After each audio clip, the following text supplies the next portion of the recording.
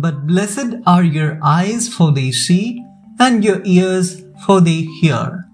St. Matthew's Gospel, chapter 13, verse 16.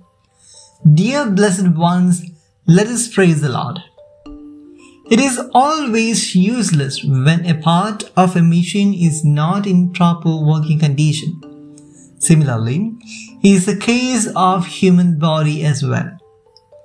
The Pharisees, Jews, and all the people and his disciples had the same teachings of Jesus, saw the same miracles, but all understood the things in different ways. Some understood the things in the actual sense, but some did not. Why many became disable to understand Jesus and his teachings? It was because of their wrong existing understandings. The Jewish authority had a mentality that they know all the scriptures and teachings, and they had their own understanding of the Messiah, to whom they were waiting for.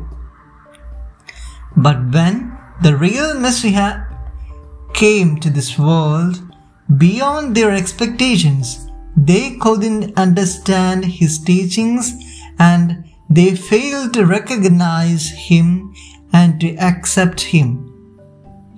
They were in the peak of their pride, so they couldn't see the things in its reality, and they failed to understand the real teachings.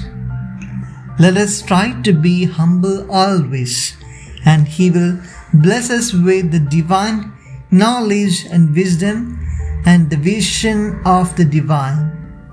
Blessed are the pure in heart, for they will see God. Amen.